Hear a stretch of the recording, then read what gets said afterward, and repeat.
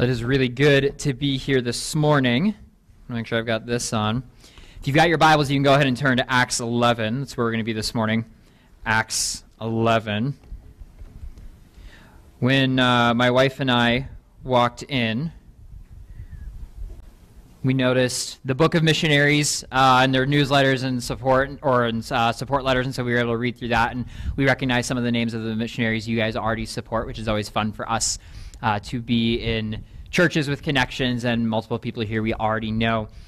If you were unable to be here during the Sunday school hour, my wife and I should probably introduce my wife. She's sitting up here, Natalie. My wife and I presented our future ministry that the Lord is leading us to in the Netherlands. And I started off with the question, when you think of the Netherlands, what is it that you think of? And we got answers of tulips, and there's a windmill on the screen already. You think of wooden clogs, maybe you think of canals or ice skating on the canals. You think of Amsterdam and the really tall, skinny buildings or things like that.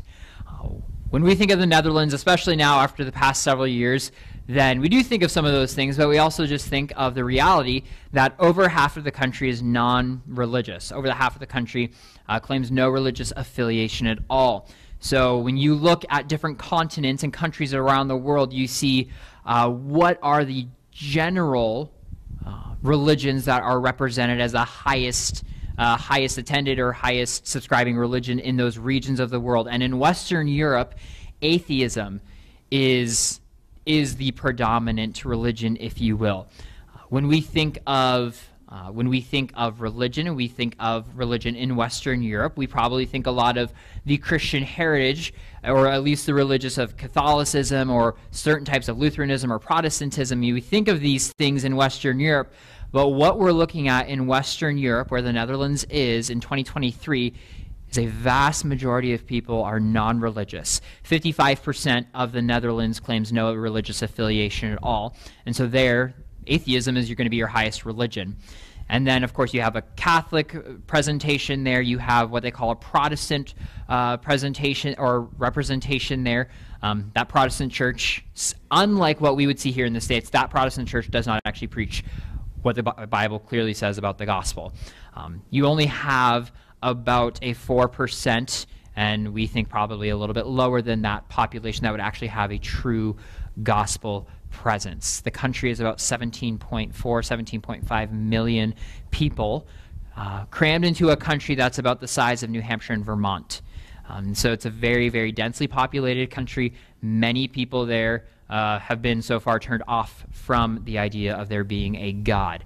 And so, Lord willing, our plan is to do church planting there in the Netherlands, in the city of Bergen-op-Zoom. That's relatively in the southern border, close to Belgium.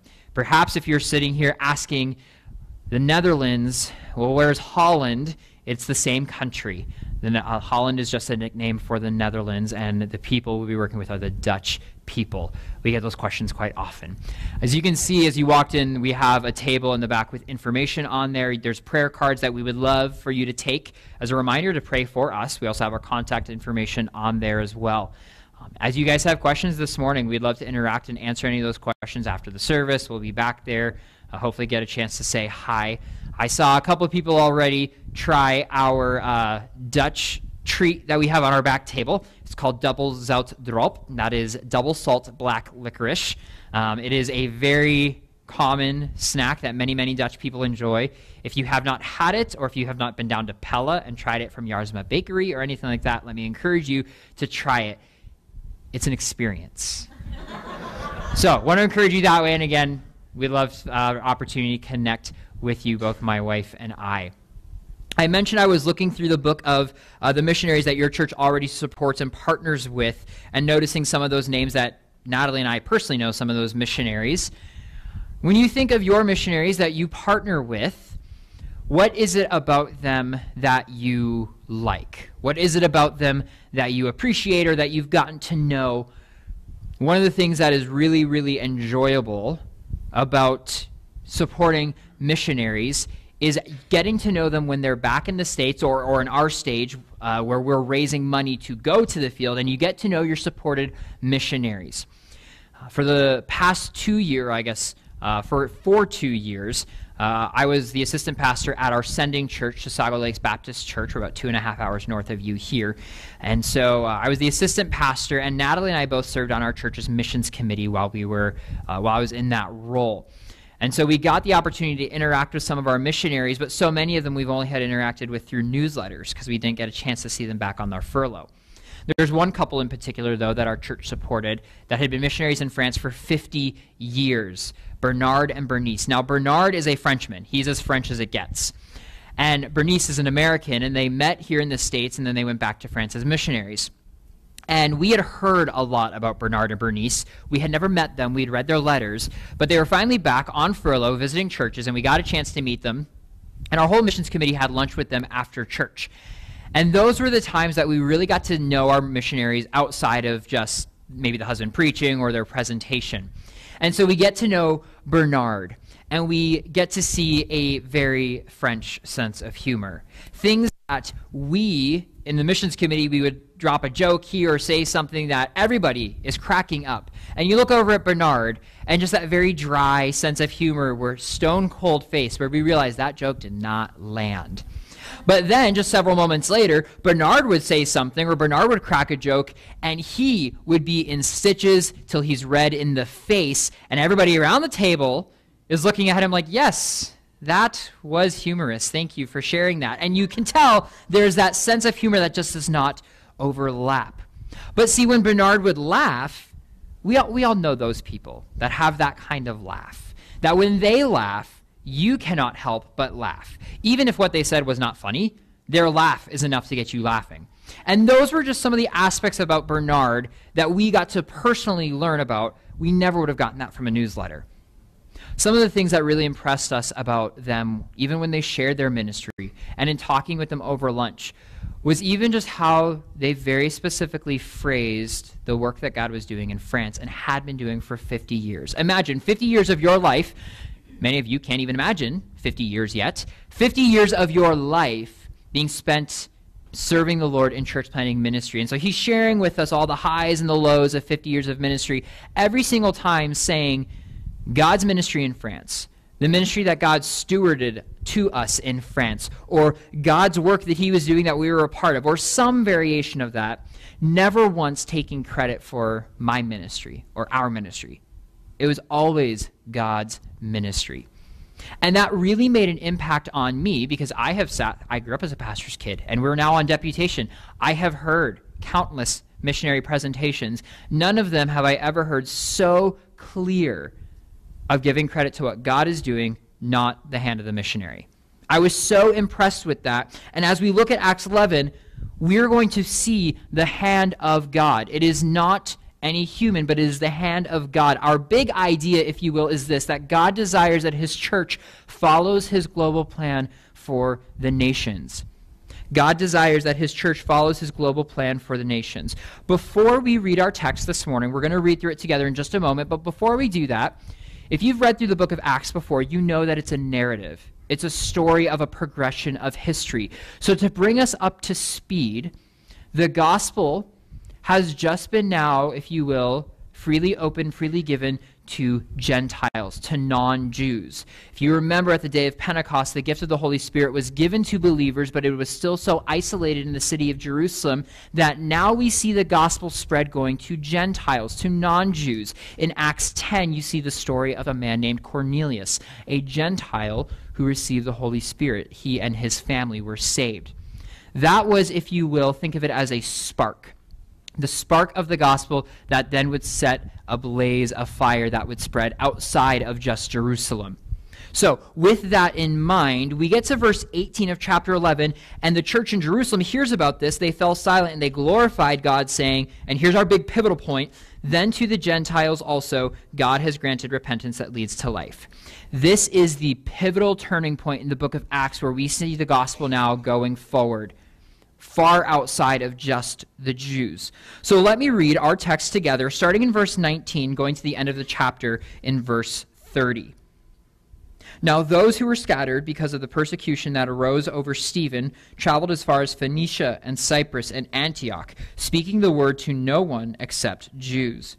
But there were some of them, men of Cyprus and Cyrene, who on coming to Antioch spoke to the Hellenists also, preaching the Lord Jesus. And the hand of the Lord was with them, and a great number who believed turned to the Lord. The report of this came to the ears of the church in Jerusalem, and they sent Barnabas to Antioch. When he came and saw the grace of God, he was glad, and he exhorted them all to remain faithful to the Lord with steadfast purpose. For he was a good man, full of the Holy Spirit and of faith. And a great many people were added to the Lord. So Barnabas went to Tarsus to look for Saul. And when he had found him, he brought him to Antioch. For a whole year they met with the church and taught a great many people. And in Antioch the disciples were first called Christians. Now in these days prophets came down from Jerusalem to Antioch, and one of them, named Agabus, stood up and foretold by the Spirit that there would be a great famine over all the world. This took place in the days of Claudius. So the disciples determined, every one according to his ability, to send relief to the brothers living in Judea. And they did so, sending it to the elders by the hand of Barnabas and Saul. So what we want to look at this morning is this church in Antioch. This church in Antioch. And we actually want to see three aspects, three characteristics, or if you will, three milestones in the life of this church. We want to look at the start of this missional church, the instruction to it, and then the laborers that were sent from it. Each one of those, we're going to look at a life of this church. So let's begin with the start of the missional church. How does the gospel even get to Antioch in the first place? At the beginning of our text, you'll remember in verse 19 that there was a persecution that arose over Stephen. Back in Acts chapter 7, Stephen was martyred, the first martyrdom that we have recorded in Scripture. He was martyred for his faith, and because of this, Christians are running because of persecution. Christians, believers in Jesus Christ, are fleeing for their lives because people are not, the Jewish religious leaders, the Roman Empire, are not in favor of them practicing, following after this Jesus Christ.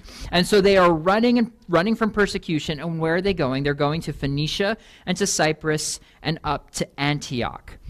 Now, if you're anything like me, when you read through names of cities and regions in Scripture, it's always helpful to visualize where in the world we're talking about. So hopefully this gives you a little bit of a picture. The gold star there in the bottom is the city of Jerusalem, kind of where everything started. And so now we have people that are running to the region of Phoenicia, running to Cyprus, and getting a boat, and running up to Antioch, fleeing persecution that is coming. So Antioch there, roughly, we're looking at about 300 miles north of Jerusalem. And as they begin running, what happened? But some of them, men of Cyprus and Cyrene, in verse 20, who on coming to Antioch spoke to the Hellenists, also preaching the Lord Jesus. As they are running, they are sharing the gospel. They're sharing the gospel, the good news of Jesus Christ, that he died, buried, and rose again, and that people can have a relationship with Jesus. They're spreading this in the city of Antioch. Now let's learn just a little bit about Antioch to help us frame that a little bit. I mentioned it's about 300 miles north from Jerusalem. Antioch would have been the third largest city in the Roman Empire at this time. It would have been behind the capital city of Rome and then the city of Alexandria.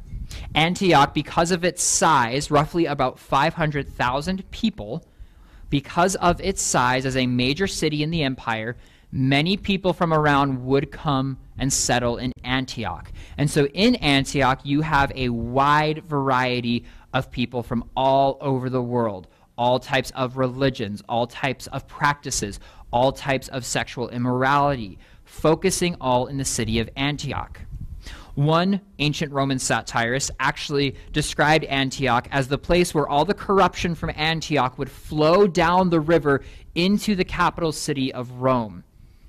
So this satirist was actually saying that much of the corruption you saw in Rome was heavily influenced by the city of Antioch. So we have a city that, from our perspective, would be maybe an uncommon place for Christians to want to flee to. And yet we see Christians who are running for their lives fleeing to Antioch, sharing the gospel along the way.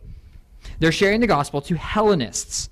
Now, many times when we think Hellenists, we think Greek-speaking Jews, and that is true. There's also the nuance here, though, that they are speaking to those who are not of a Jewish background at all. In Antioch, we're out of Jerusalem, we're out of the region of Judea. We now see both a Jew and a Gentile mix, a Jew and a non-Jew. They're spreading the gospel. What is fun to see is that this is actually the first time recorded in Scripture that evangelism, sharing the gospel, is done by the average person. Up to this point, we've been seeing it from the apostles, from the church leaders. This is the first time we're seeing the average Christian, we don't even know their names, spreading the gospel as they run from persecution. And so now that Cornelius, if you remember I mentioned, now that Cornelius and his family have the gospel and that they receive the gift of the Holy Spirit, and this is now happening to Gentiles, they are sharing the gospel, and what happens? People are saved. Look at verse 21. And the hand of the Lord was with them, and a great number who believed turned to the Lord. Now these people, this mix of Jews and Gentiles in this non-Jewish culture of Antioch, accept the gospel. And notice how Luke, the author of Acts, notice how Luke says this. The hand of the Lord was with them. It was not the charismatic and wonderful personality of these guys attracted so many people to Jesus. No. It was the hand of the Lord was with them, and a great number turned to the Lord. God's hand was the one at work, which, if you think about it, fits so perfectly into the book of Acts, that God's hand was building his church. It also, in some sense, serves as a reminder to us that what? It is God who builds his church. When we have that opportunity to share the gospel with our coworker or our neighbor or our family member, and we walk away from that opportunity kicking ourselves because, oh, that didn't come out right. Oh, I wish I had said this. You know, hindsight's always 20/20. Good news, it is God that is building his church. We can take such comfort that it is God who keeps his promises, and God has promised to build his church. So this great number of believers in verse 21 come to the Lord. And what happens when you have a group of believers come together? Good news, we're doing it right here this morning. When you have a group of believers come together, there is a church. We have this group of brand new believers that are meeting together. And again, immature believers, not just being new converts, but coming together. So there's this young church that has just been birthed in the city of Antioch. And so what happens, we start seeing our cycle start to take place. We see the start of this church, but then what happens is we see that there's instruction to the missional church. There's instruction given to the missional church. Look with me at verse 22. The report of this, so everything that just happened in Antioch, the report of this came to the ears of the church in Jerusalem, and they sent Barnabas to Antioch. So everything that just happened in Antioch kind of trickles down and rumors down 300 miles to the city of Jerusalem, and the church in Jerusalem catches wind of this, and they are curious. What is happening? What has just happened in Antioch? And so the church sends somebody, okay, we should send somebody to go see what is happening. Now, we don't know why the church in Jerusalem felt like they needed to do this. I tend to think that perhaps since the gospel and the church and everything kind of started happening in Jerusalem, maybe they're thinking, oh, something just happened in Antioch and we don't know anything about it. That started here. Let's go send somebody to see if this is legitimate. I don't know. I tend to think that perhaps they felt some responsibility toward what was happening. But we're not given that. What we are given is that they sense some type of duty to send somebody, and they send Barnabas to Antioch. Now, this is not the first time we've seen Barnabas in the book of Acts. We've already seen him a couple times. He was in chapter 4, if you remember, if you've read through Acts, in chapter 4, he was the one that sold property and gave it to the church. He's the antithesis of Ananias and Sapphira, who sold property, gave it to the church, lied to the Holy Spirit, and dropped dead. He's the good example. He's like, hey, this is what Barnabas did. So he sold property. He gave it to the church. In chapter 9, Barnabas was the one who actually stuck up for Saul. If you remember the conversion of Saul, and a lot of Christians didn't really buy it, and they didn't believe him, Barnabas said, no, this man is legitimate. He stuck up for him. Barnabas had already built a reputation in the church that was trustworthy. Is it any wonder that the church would look at him and say, Barnabas, go see what's happening. Go discern, is God at work here? What is going on in Antioch? Is it any wonder that Barnabas is nicknamed in scriptures the son of encouragement? Barnabas would have been the logical choice to go see the work of God of what was happening up in Antioch. Verse 24 gives us a little bit of his reputation. He was a good man, full of the Holy Spirit and of faith. In verse 23, he gets to Antioch, and he was glad, and he exhorted them all to remain faithful to the Lord with steadfast purpose. He sees what is happening, and he says, this is a good thing. What God is doing here in Antioch is a good thing. You new believers, you keep going. You remain faithful. You remain steadfast in what you have learned. And what is the result of this? At the end of verse 24, and a great many people were added to the Lord. The church grows again, if you will. This is now twice that we see the hand of God at work building his church with groups of believers, groups of sinners coming to Christ. People are being added to this church in Antioch. And we sit here like, whew, wish we had that. Where people are just in masses are getting saved and coming into church. And there's an excitement, and Barnabas is like, this is great. But then we get to a problem.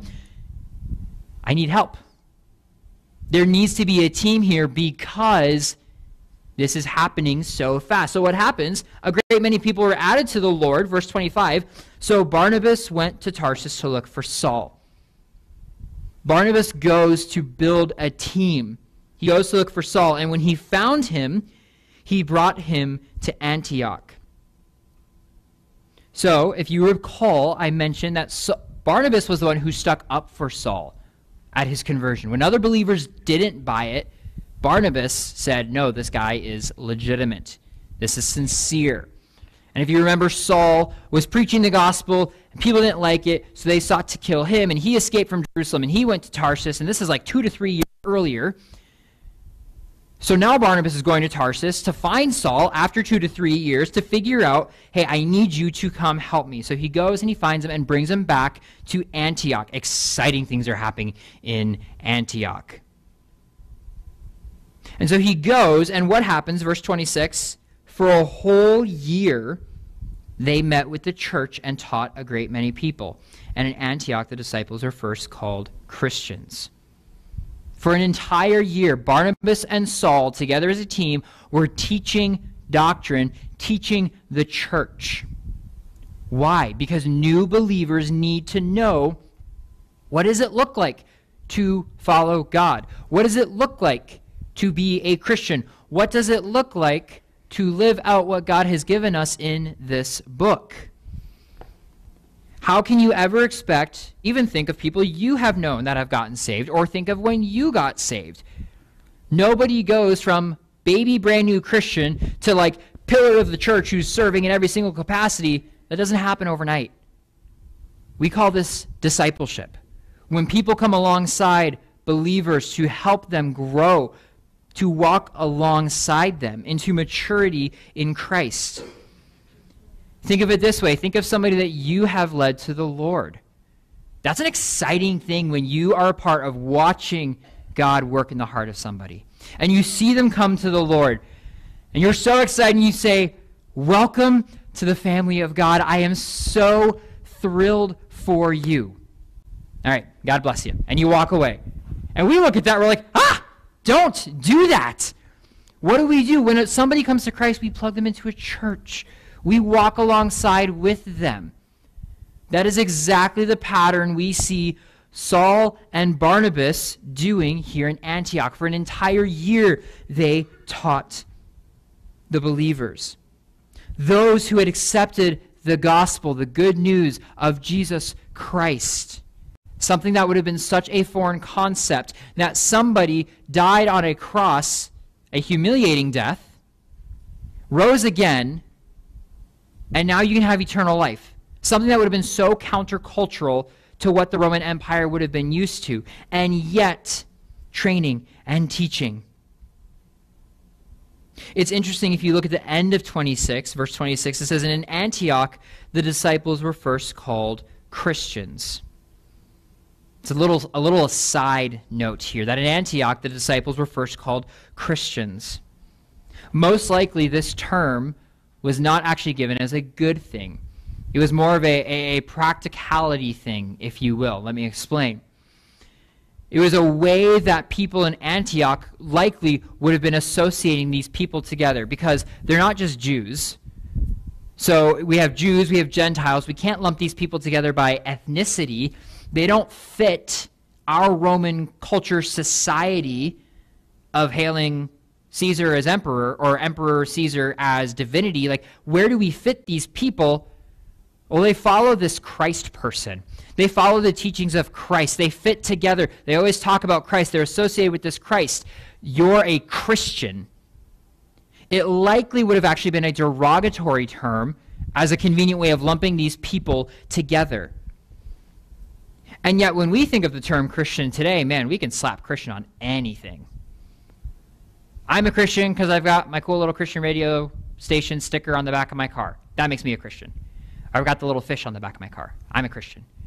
We can slap Christian on anything, but even the term Christian, what would that be? Is there an association with Jesus Christ? Could somebody look at your life without your bumper sticker? Could somebody look at your life and say, you are closely associated with Jesus Christ?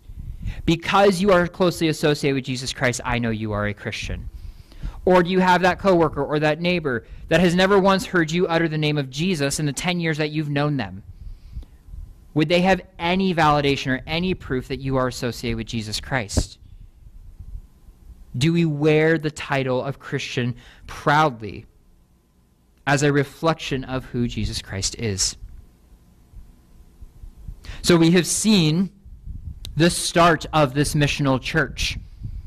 How God's hand was at work in believers coming or sinners coming to Christ in mass. Then we see the instruction, how Paul and Barnabas discipled and trained for a year.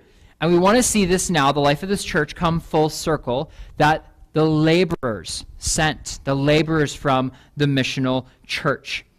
This is the exciting part in any church's life when we start to see a cycle of life.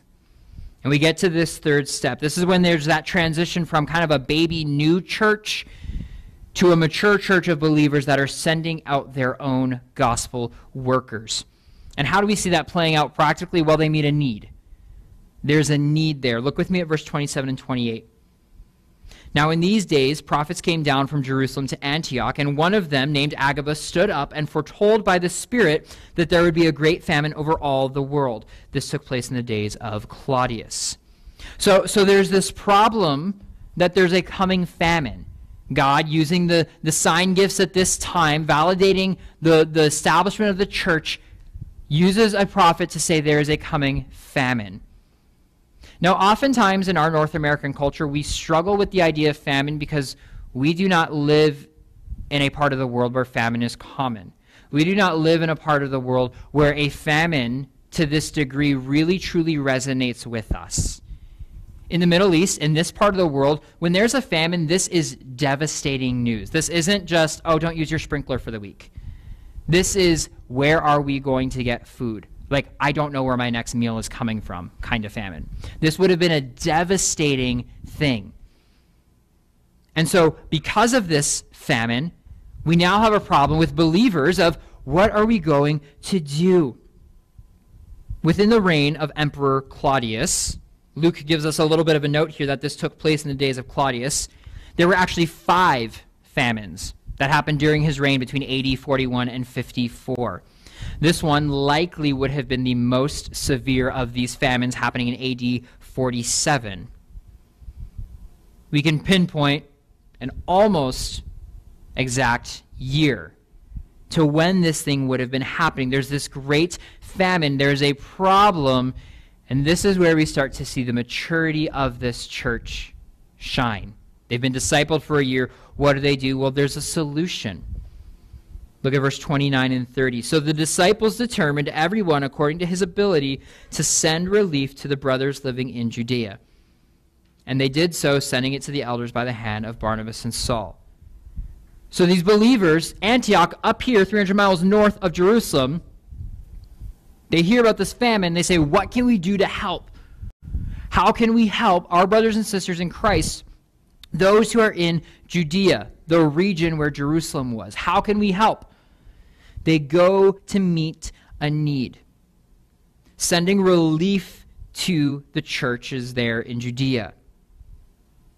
And so if you follow the pattern of these believers in the church, as we've seen in Acts 4, or in Acts 2, Acts 4, now this, believers are being characterized by their generosity and love for one another. In Acts 2, at the birth of the church, when you read through that and you see believers were fellowshipping with one another and meeting needs of one another and selling things, then you get to Acts 4, and again, believers are selling property, Barnabas as an example, and giving it to the church. There's this aspect of believers taking care of their own and being generous and giving of what they have. And we come to Acts 11, where the church is setting up its own resources for the believers down in Judea. Generosity and love for one another as believers is a consistent mark of Christianity, is a consistent mark of someone whose life has been changed by Jesus Christ. What is fun to see is when we see that, not just happening in Scripture, but we see that happening today. For example, last winter of 2022, when Natalie and I were in the Netherlands together, then the day that we flew in and the day that we landed in Amsterdam was the day that Russia began their full frontal assault on Ukraine, obviously all over the news. What an interesting day to land in Europe. Let me tell you. So we land in Europe, and of course we're getting phone calls and texts from friends and family back in the States. Are you okay? And we're like, we're a couple countries away from Ukraine, okay? But there were a lot of questions, even there from the Dutch people, of what does this mean? Is this going to be World War III across Europe? Like, we're all kind of wondering, and we're sitting here like, what a time to land in Europe. So this is all happening, and we get there just before a Sunday. So our first Sunday in the Netherlands, we were at this church that, Lord willing, we'll be landing back in when we move there. And people, just like we were here in America, people are asking questions. What is this going to mean?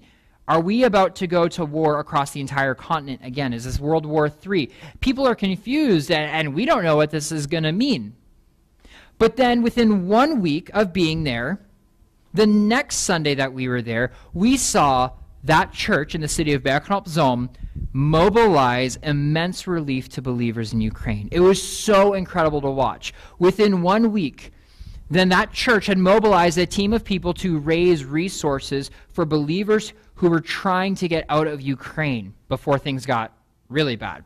There's a woman in the church whose brother was a pastor in Slovakia near the Ukrainian border and had set up an entire relief station for people who were fleeing, giving the gospel to those who weren't saved, giving resources and help to those, well, to all people that were coming out of Ukraine. And within 1 week, the church that we were at were mobilizing a ton of resources to send down to Slovakia for people coming out. That was incredible to see the body of Christ so quickly acting on behalf of the needs of believers. And no doubt you are probably familiar with ministries who also did the same thing at that time, who pulled resources together for Ukraine. Isn't it amazing when we see the body of Christ have a genuine love and care for one another, that they act, that they mobilize together? When our attention is given to meeting the needs of believers, we are showing a genuine love for one another that only points to a genuine love for Christ. Genuine believers will genuinely love Christ's people.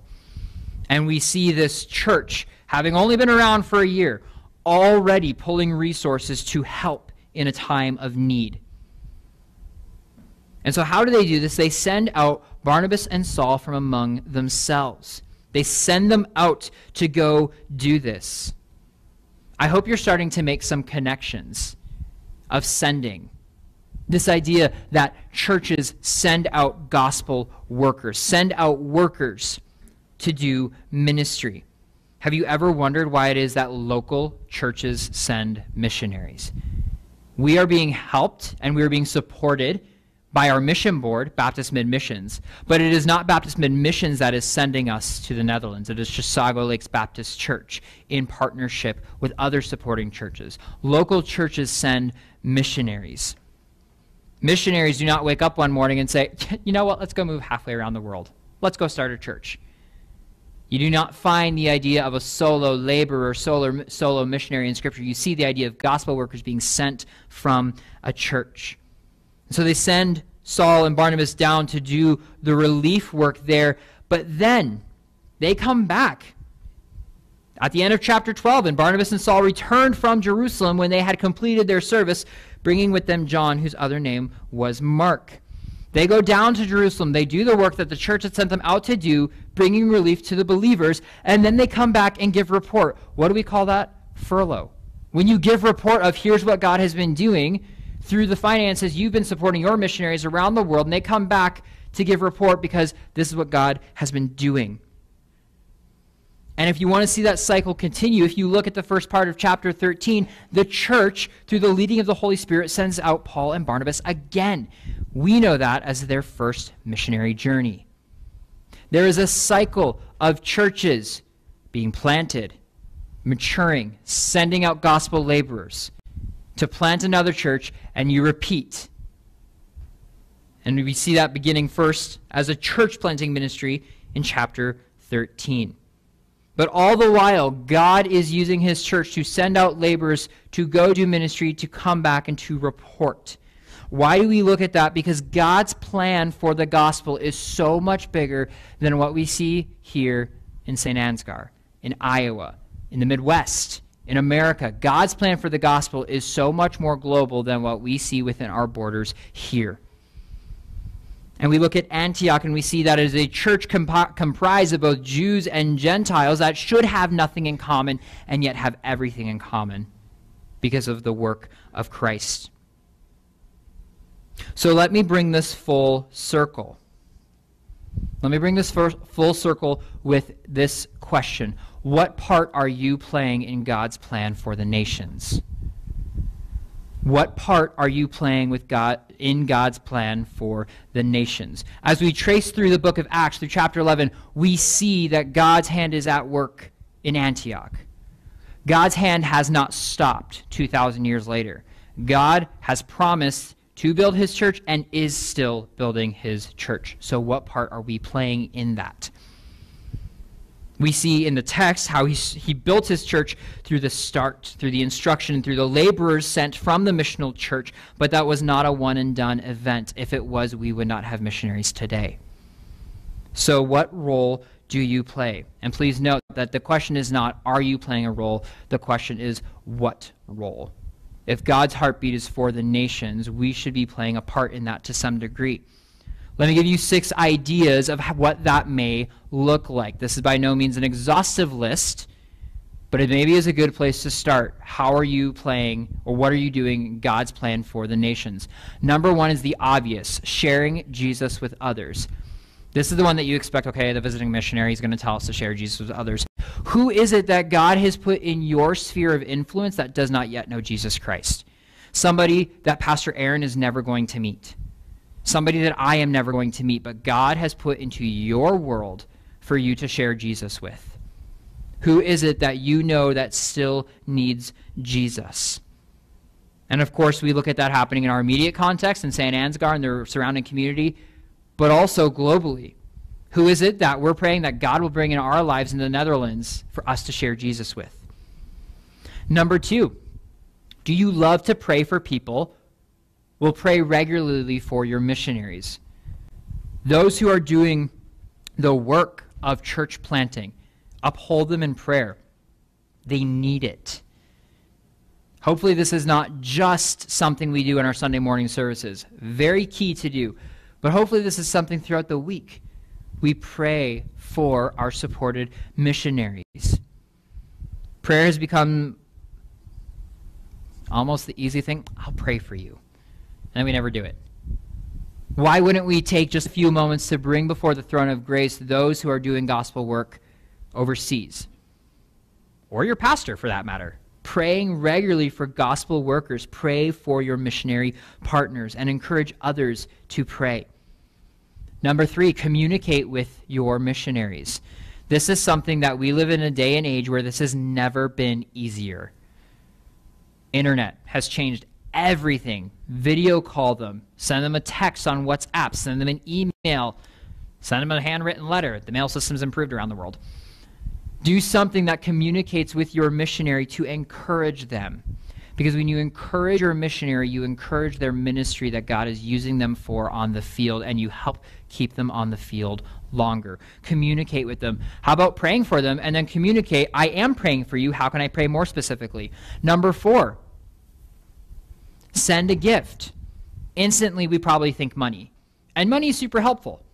Obviously, we need to raise 100% of our financial support to go to the field.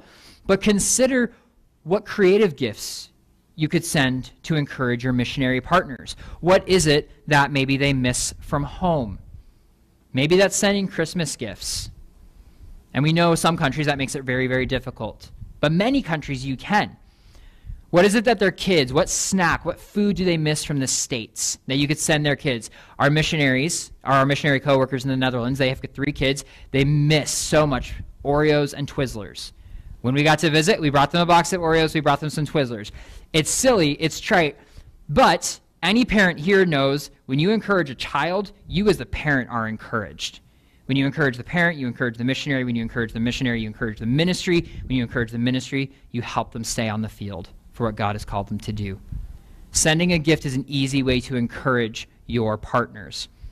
One of the biggest encouragements that I am so looking forward to when we have this opportunity is go to visit your missionaries. One of the things that I have heard countless missionaries say is, we had so-and-so from one of our supporting churches come to visit. See what God is doing in person. You already have been investing your finances, your prayer, your time. Why not go see a little picture of what God has been using you to help partner with? Go visit them and encourage them on the field. Some of your missionaries may not even have coworkers. They might be there by themselves. They could use some encouragement. Go visit them. Again, we live in a time where that is so easy. And then lastly is, have you considered going to the field yourself? One of the things that we always encouraged our teens and our youth group up in Minnesota was, I want you to wrestle once with, could God use you in ministry? Could God use you in missions? If this has never once been an option on your mind, where you have never at least once considered it, let me encourage you to consider that today. This is not something that is only solely for the high school student or the college student or the young adult who doesn't know what he's doing yet. We were at a missions conference back in January, and one of the missionary couples there were in their mid-50s. They had just become empty nesters, and we probably have 15 years before we retire. We're going to go do that. We're going to go do missions overseas for the Lord. How often do you hear that happening? God can use you for ministry, and if you've never once considered that, wrestle with that today. God desires that his church follows his global plan for the nations. What part are you playing in that? What part am I playing in that? As we look at God's hand in the book of Acts, specifically in our text in Acts 11, as we see God's hand at work, God is continuing to still keep his promise that he will build his church. Would we keep our mind global in his plan? Let me go ahead and pray. God, we are so grateful for what you have even shown us that you've done in the past in Acts, but Lord, what you are continuing to do today. Through the hands of the partners that St. Ansgar Baptist partners with around the world and here in the United States, Lord, I ask that you would encourage each one of these missionaries for what you've called them to do. Lord, I pray that you would encourage this church in their support, in their partnership with what you are doing around the world and what you are doing right here. Lord, I pray that you would give this church many, many gospel opportunities and discipleship opportunities. Lord, I pray that you would help each one of us to be faithful to what you have called us to do as disciples of Christ. And we ask these things in your Son's name. Amen.